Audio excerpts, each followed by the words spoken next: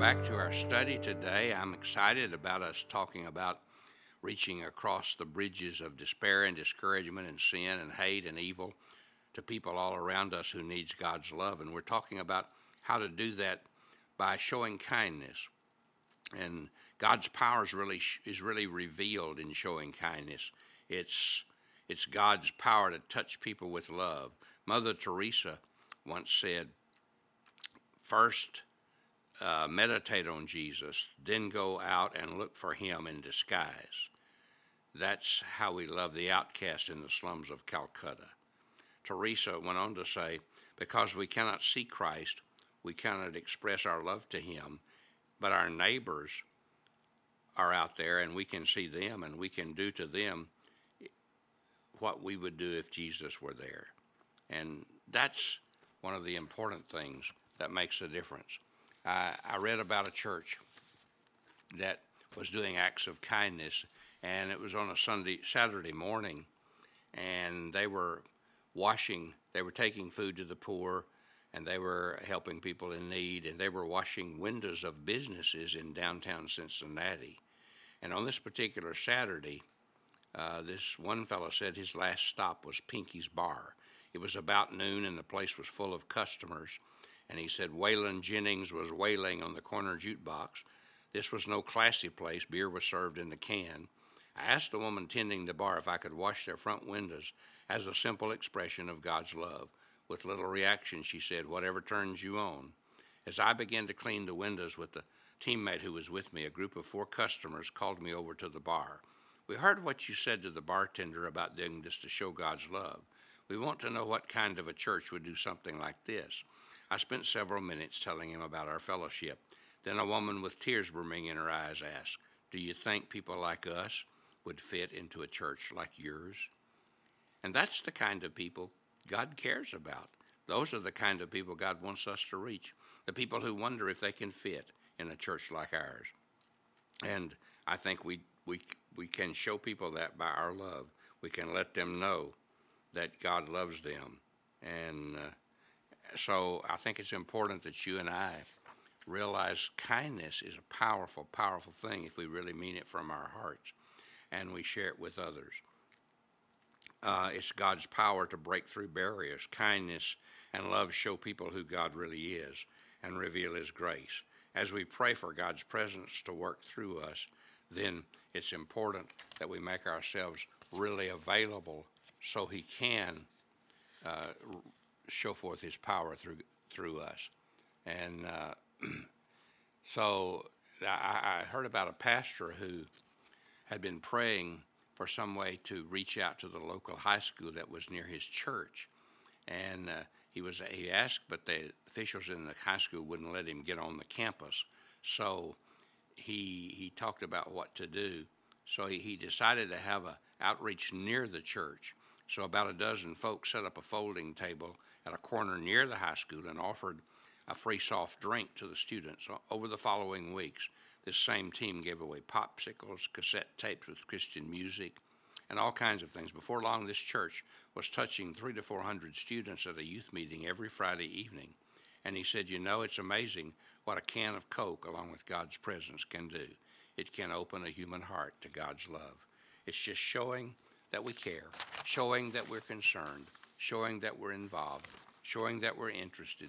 People are touched by such experiences that we can have with them. It's God's power also. Kindness is to bless us. It blesses us who give the kindness. In Proverbs 11:17, we read, your own soul is nourished when you are kind, but you destroy yourself when you are cruel. Service is the pathways to significance. What matters is not the duration of your life, but the donation of your life. We feel good when we do good to others. Why is that? Because we're made in the image of God, who is by nature good. When we do good works out of love, we fulfill our destiny. It brings us joy and peace and satisfaction to minister to others. John Bunyan used to say there was a man, though some did count him mad, the more he gave away, the more he had. And that's true. The more we give ourselves away and touch other people's lives, the more we have. God's possibilities are released when we show kindness. Every believer can be kind.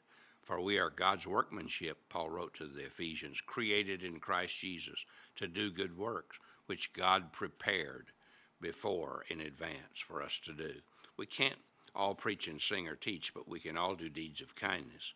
We can have compassion. We can care. We can make a difference in the lives of somebody who really needs us.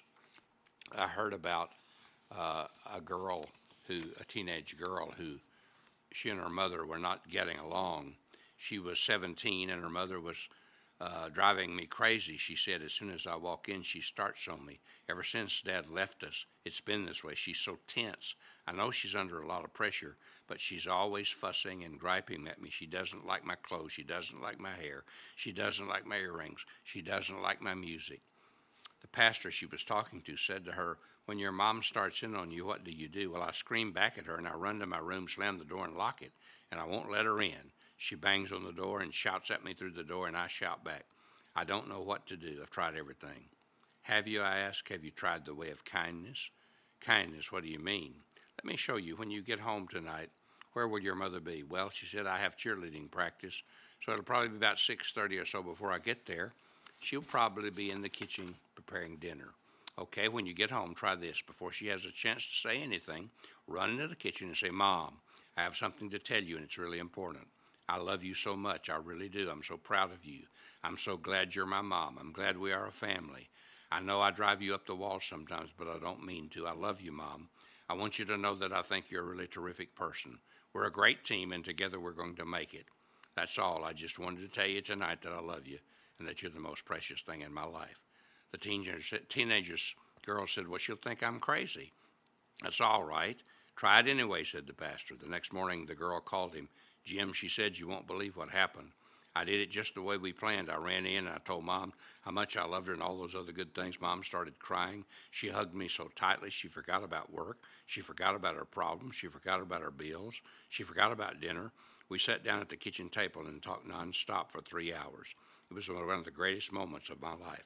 Of course, we still have some work to do, but now we're closer than ever. Isn't it amazing what kindness can do? A little bit of kindness will go a long way. As someone said, kindness is a language that the blind can see and the deaf can hear. Everywhere we can do it, at school, at work, at home, in our neighborhood. Louis Palau said, Christians are a lot like fertilizer. Pile them up in one place and you'll burn a hole in the ground. But spread them out and they can do a lot of good. And that's certainly true. And when we're spread out, we touch people. Every day we can be kind. It's always in style and it's always acceptable. So today, do some kind deeds. Let God touch you.